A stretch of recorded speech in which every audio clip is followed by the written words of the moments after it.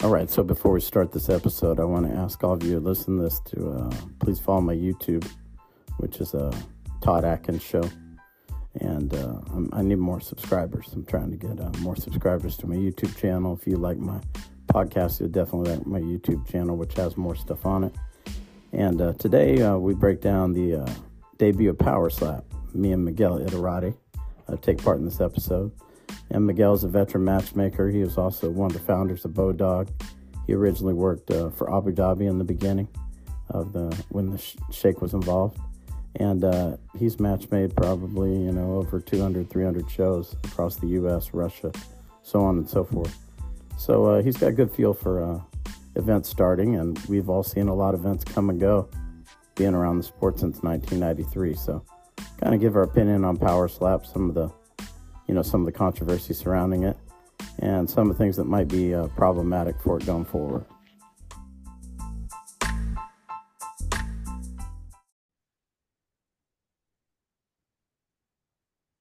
All right, so this is Todd Atkins, and I'm back with another episode of the MMA Conspiracy Hour, and this time I'm just going to be here with Miguel Iterati today. Mike is out. And Miguel Iterati of the Lights Out podcast, the best history podcast you can find on YouTube anywhere. Go to the Lights Out podcast YouTube. And today we're going to talk about the debut of Power Slap. And Miguel, I wanted you to just kind of start out with your initial thoughts on what we saw. Well, we anticipated it could be a train wreck, and I think that's what we saw. I think it didn't go well for them on any front because, even if it was a joke like, the first Jake Paul fight or whatever, at least they got eyes and they could always hang it on that. But the viewership dropped after the previous show, which was a wrestling show that, is supposedly a good lead into this type of thing.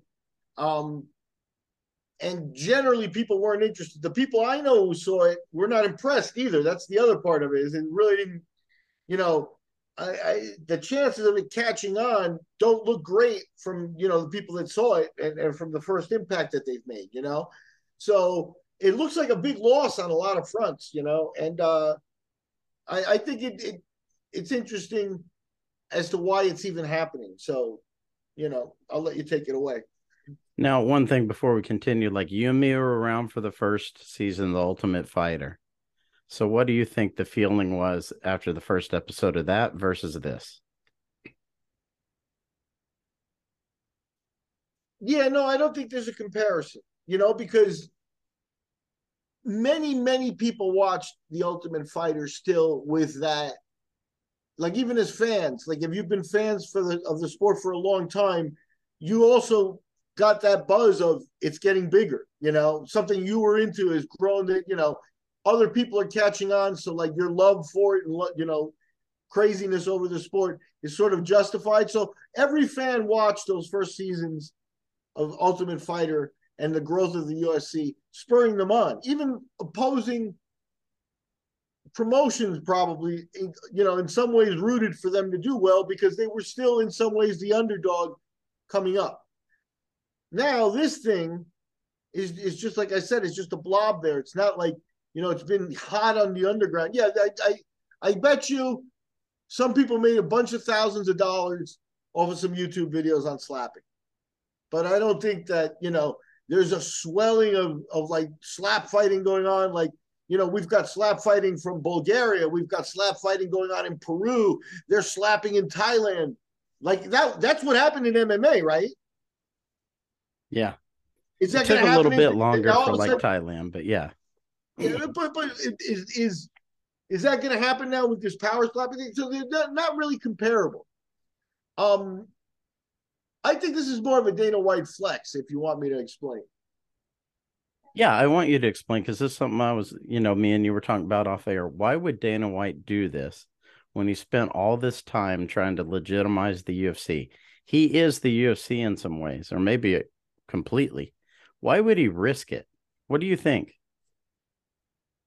Well, I think that he's not as powerful in the UFC as he was within the structure of the corporation as he was when the Fertittas were in charge.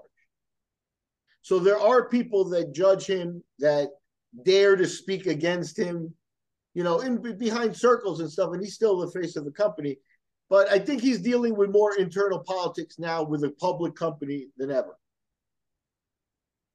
How many executives anywhere could survive backing a slapping contest and 2 weeks before being caught on video slapping your wife? That Teflon ability of Dana shows me one thing, that when Zuffa sold to, and I've mentioned this in other versions of this, but it's very important. When Zuffa sold to the new company and the new owners, Dana went along with that and stayed. And that's executed by a contract. And that lawyers made, and who knows how many pages that contract is. But I'm guessing it was a strong enough contract that Dana could survive the slap fighting fiasco, because most people would have been fired for that. And you ask why not him? It may be because he was protected by his contract. And that eliminates it. So there wasn't any controversy like they tried to fire him. He survived a power struggle. There's none of that. It's probably very clear cut in his contract that he can do whatever the hell he wants until he wants to. And you can't I'm not selling you the UFC unless you sign off on this portion of it. So that's why they had to bring Dana along. Dana's got some power, but he's got people now that question him. And he doesn't have the camaraderie with the new execs that he had with the Fertittas. I don't see that. And you see it in his lack of comfort and bombacity in some of his press conferences over the last couple of years. The power slap thing, looks like a loss of money, even though, there's no way he's going to make it. I don't think it's big money. So, like, for a guy like him, they say is worth $500 million, $50,000 investment or something like that, or, a couple $100,000 to put up a TV show, even $1 million invested in this, really not that much money to him. But I think what it does also show is the power of his contract.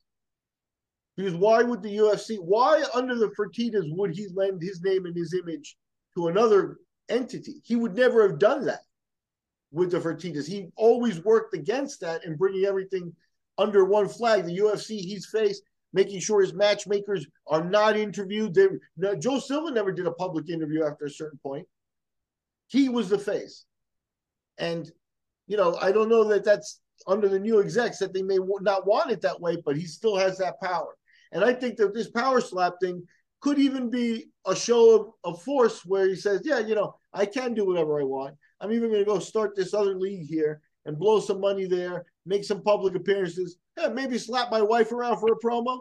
Who knows what he's saying in the background or why he's involved in this. But I think it shows, you got a partner, you got bosses, you got people there, and you've got an ability to show it doesn't matter. I can do what I want. I guess that's really the only thing this shows me is that Dana's got a real powerful contract still, even though there's no way his current executive crew around him that guides the UFC and the, public company and all that stuff. There's no way that all those people march to Dana's drums like the Fertittas did. Not that the Fertitta, him and the Fertittas were friends. They had a relationship. He could spend the Fertittas' money and the Fertittas wouldn't get mad at him for doing it. They understood they were involved in that. It's doubtful his relationship with them is that. It's much more corporate. Dana doesn't like it. But he's not going to leave, and his contract assures him of that, or else he'd be gone already because he's had a bad year. But this isn't an exit strategy. You just think it's something he's doing to see if it'll catch, and if it doesn't, no big deal. Yeah, and I think it even more so the possibility that he wants to piss off the people around him is there because his personality has always been relatively take people on. It's like, yeah, you don't like that you can't fire me after a public incident like that. Yeah, well, I can do whatever I want. On a personal level, if I was in a situation, I don't have money, none of that. But if I was backing a league And the week before, I slapped my wife because I was drunk and it got out. I think I'd have pulled the plug on the whole thing just out of embarrassment because it's just a lowbrow thing. So I don't understand why go forward with it unless it's definitely to piss off your current boss. That slap thing, it almost seems like it was planned. I mean, I don't know anyone who would do a promo with their wife slapping each other, but it's the timing of it was crazy. Yeah, it's hard to say it's a promo, right? It should have been more of a black eye than it was. Again, Yeah. Teflon Dana. What gives Dana that power? I'm certain that Infinity is the name of the company. I don't want to get it wrong. I know it's something like that. No, But Endeavor. Endeavor, that's what it is. I apologize. But Endeavor um, certainly has a contract that they signed that they wish they had. You think so? Yeah, I think it's a natural. First, does this contract exist? Because Dana's never said my contract protects me. I can do what I want. He says that I can do what I want. I don't have a boss, but he doesn't go out and say that. But so does the contract exist? There are hints of it. I mentioned it too. Joe Rogan has come out and said his contract when the new company took over, his new contract with the new company states that if Dana leaves, he leaves. So if Joe Rogan has a contract, you think Dana does it? Right. The Dana contract must be much more complicated. When Art Davie left the UFC, there was at least, one of the dealings in there was a non-compete clause. So it's like you couldn't go off and just start another company on the side because you're not competing with them and they're preventing you in the contract from doing that. So there are these types of contracts on that. Who would want Dana to leave and start another fight company? It would instantly be competition for the UFC just because of the sheer force of Dana. So that might be in there that he can't start another fight company, which is why you wind up and so I'll do some power slap. Doesn't make sense. Let me ask you this. Like the first episode, I think it had like 250,000 viewers or something like that, maybe less. Do you think, and obviously a lot of negative publicity, the majority of people I saw, whether it be on Twitter or Instagram, all hated it, even including doctors, people, kind of like almost like the first UFC sort of, but they all hated it because they said it's just very dangerous, for the obvious reasons. Do you think it can survive this stuff? MMA fighting is also very dangerous, but right. The effort behind it and the preparation behind it is compelling. It tells a story and it also guides people in staying safe. There's none of that ethos in this. I come from a long line. My grandfather was a power slapping champion. Any of that even sound like it would be palatable? Doesn't make any sense. And I think the criminals in this position are the commissions and the doctors. How in the world do you approve this in the modern age when we know about CT and things is beyond me. The commission judges this now. Is Doug Crosby a judge? Do they have judges? Was Doug Crosby a judge for this? Well, there weren't judges. They had the refs. They had the UFC refs. You would have recognized both of them. I'm trying to remember. Herzog was one of them. And then they had the black guy. He's an airline pilot, but he also does UFC events. I forgot his name. He was the other one. They had some people there to catch them if they fell over. They didn't have any judges because I think it was like a best of 3 slaps, and I think all the matches, I only think one of them or two of them might have went through the full 3 slap. Most of the people got knocked out in the first or second shot. And the other thing that I saw that was crazy is they would get knocked out, basically, almost knocked out with their eyes closed, like you would see in an MMA fight. And they would tell them, okay, you got 20 seconds to continue, They were giving them a chance to get back up, after they had been basically knocked out. But luckily they didn't let any of them do that. Yeah, that's what the commission being involved in this. It's not really a sport in that there's no defensive aspect to this. They're encouraging you not to defend yourself. Yeah. So it's not a sport. So why is the commission there? The commission's there to charge money, licenses, and this. And why are the referees there? Yeah, maybe they're Dana's boys or this or that or the other thing. But here's the problem is, again, touching upon what is the problem with the UFC is their pay scale. It's like, yeah, so your guys are still, whatever your guys are, the face of the UFC judges, the refs, to a certain extent, if their contract let them, the fighters would be doing the same thing. Paddy Pimblett is doing interviews for a couple $100. Why are the UFC's people all out there looking to make extra money and other things? Because because the UFC executives and the structure supposedly keeps 80% of the income and returns 20 to the fighters and to that. So, I grab I take $300 or I don't do an interview. Man, could you imagine Derek Jeter asking you for $300 for an interview? No, I mean, either they give it to you or they don't. But if they're scrounging for cash, and that's what I think that the refs are certainly going to be in a situation where probably they're like, yeah, it's cool. I do UFCs and stuff like that. But if I can grab a gig and an extra payday, I could use it. I got to pay bills. And that's what that is. And, he makes use of his guys. People grab an extra payday. That's the buddy system. You know what I mean? That's what the commission does. Because with that is a bunch of commissioners, assistant commissioners, people in the locker rooms. You don't want these guys take any drugs before they come out and get slapped. They got maybe do they pee test? Do they do? They probably have that bureaucratic structure set up already, and that's what's embarrassing because this is something that the commission should have outright said no to. Why do you think they said yes? Money. Yeah, money. Absolutely. Right now, I bet you every slap fighter who's on the card at some point sat in a room with the boxing commission, filled out a license paperwork, and paid $75 for their license to be an active commission athlete in the state. In the state.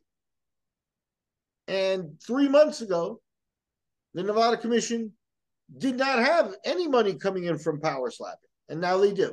It might be a few $100s. And that's how low and embarrassing this is. Now, Dana, here's the other part is Dana probably, in order to start the promotion, also went to the commission and put a few $1,000s on bond, and who knows what else, but at least $10,000 are on bond, holding it, the promotion, responsible for being a promotion under that. The boxing commission gets to manage those types of paydays, and that's how they make their living in boxing. And now when MMA came along and they figured out, hey, we could charge licenses for both, that's when they came aboard, en masse. And that's why they came aboard here, is because Dana said, look, license is this, you can make this amount, this is the amount of money, you got another show, paydays for a couple of refs, you guys can put another couple of refs in there. The commission gets, name the commissioners working the event, they all get a payday and stuff. Dana's taking care of some people without the UFC. It's small time stuff, but hey, that's how empires are built, by taking care of the little guys. And that's more or less, I think, what happens with that.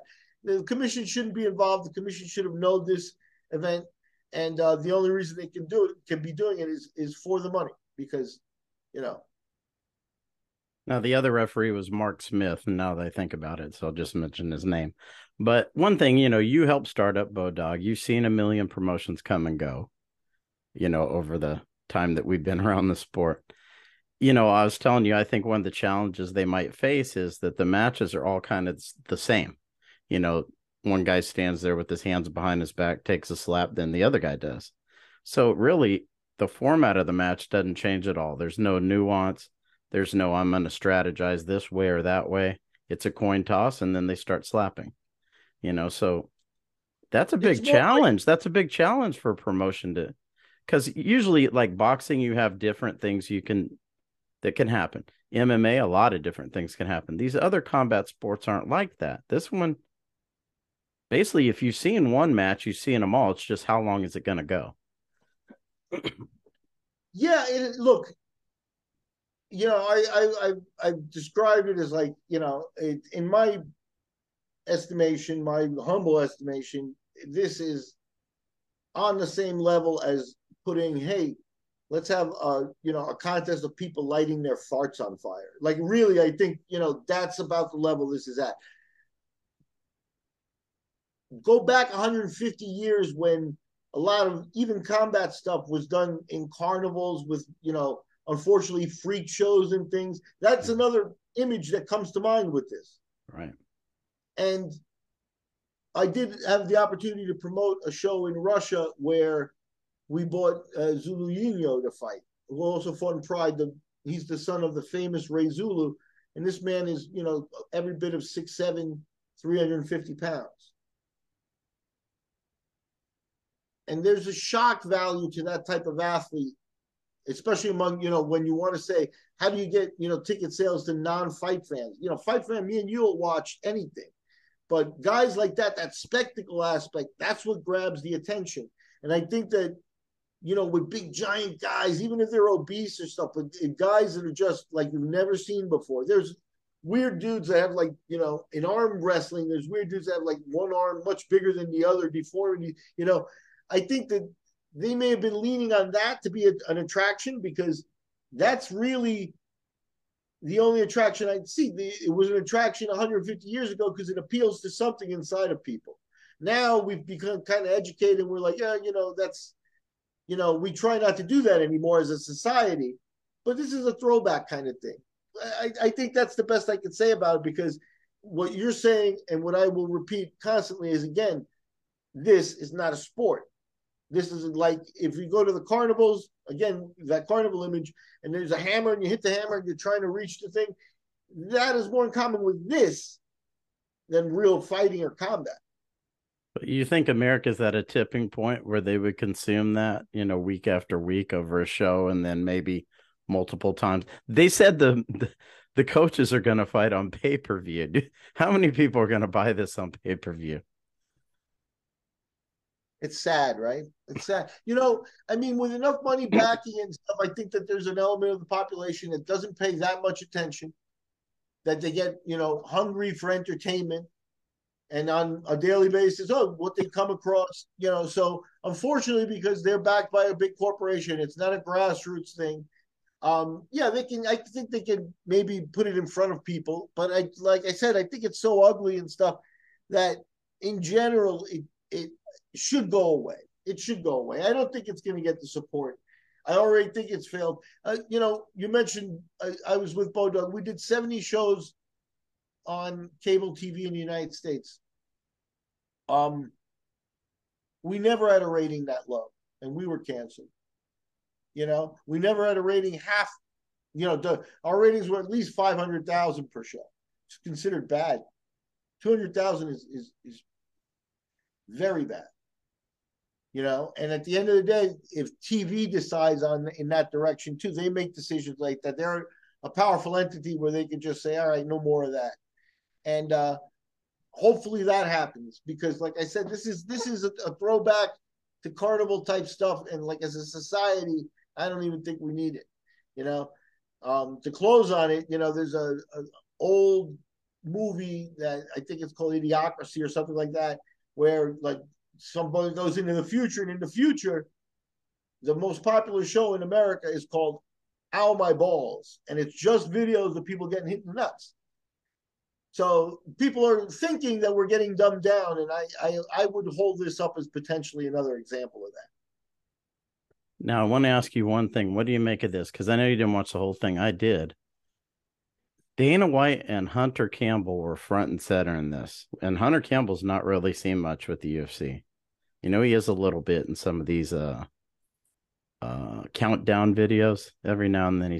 But he was watching every match with Dana in this kind of like a room. They weren't outside watching it. They were watching it from a monitor, and he was sitting right next to him. So they were talking to each other the whole time.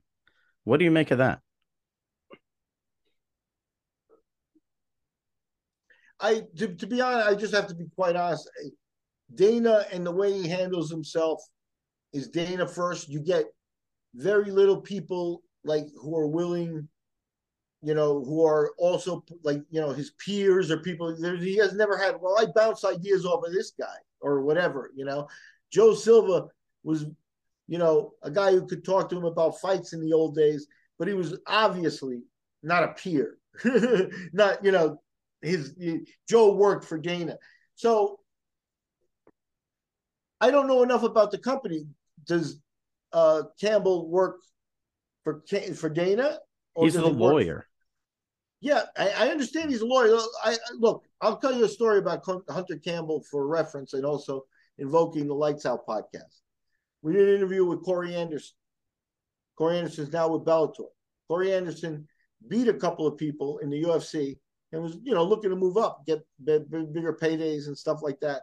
And they wanted him to fight Johnny Walker. Corey Anderson said no. He received a contract. He said 100 days in a row, so I imagine it's for a few months. Every day they emailed him a contract with Johnny Walker's name, and every day he turned it down. And they came out publicly and said, hey, he's turned down 100 fights. No. He's turned down 100 contracts for a Johnny Walker fight. And there's many reasons why. Walker was fresh on the roster and not had his moment yet. Now he's had it and faded, but not had his moment yet, but he was rising. And Corey Anderson got called into Campbell's office. Didn't even know who he was. He said, I didn't even know Campbell existed. That's what Corey Anderson said. Got called into his office, and the guy said, I'm one of the lawyers, you don't move the needle. Johnny Walker's the hottest thing we have. If he beats you, we're giving him a title shot. If you beat him, we don't know. We'll build you. So Campbell has a lot of power.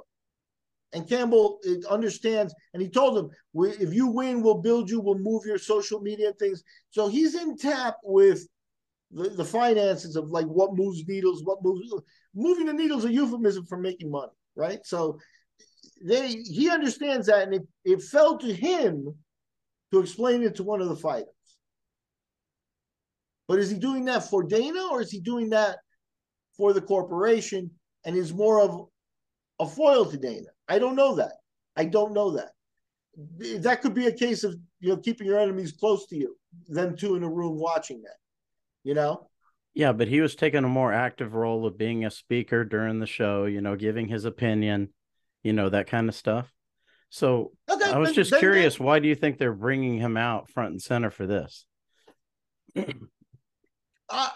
Once I heard his name, I've always thought he could be on the short list to replace Dana. I've now more or less changed my mind, and I do think Dana wants to go out like Bob Arum. But they still, they've never used a second face to the company. I think that, limiting the choices and things, I don't think they can use the matchmakers or anything like that. I think it has to be a power person. And he may be starting to come out and break the shell. It's the first thing I would do if I were in a company with a contract that marries me to Dana, is I put somebody to mirror him. Just do the things, tell me where you do things different. Let's see what we got and how he works. And then if he goes away for whatever reason, then we can replace him. But I don't know. I don't know anything about their relationship. I don't know. Maybe he's best friends with Campbell, and Campbell's really into this, and Campbell's in 50-50. I don't know. But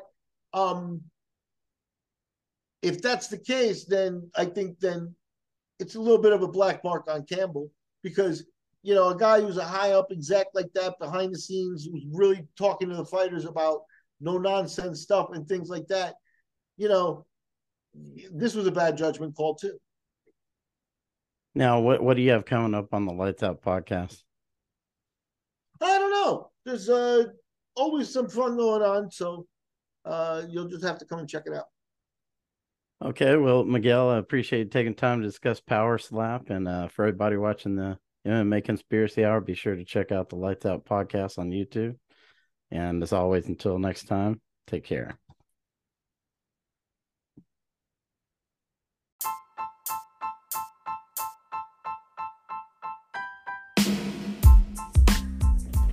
Now, I want to thank you for listening to another episode of the MMA Conspiracy Hour.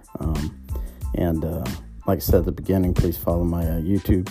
And you can also follow me if you want to catch some of these live interviews on Instagram at _Todd_Atkins_show.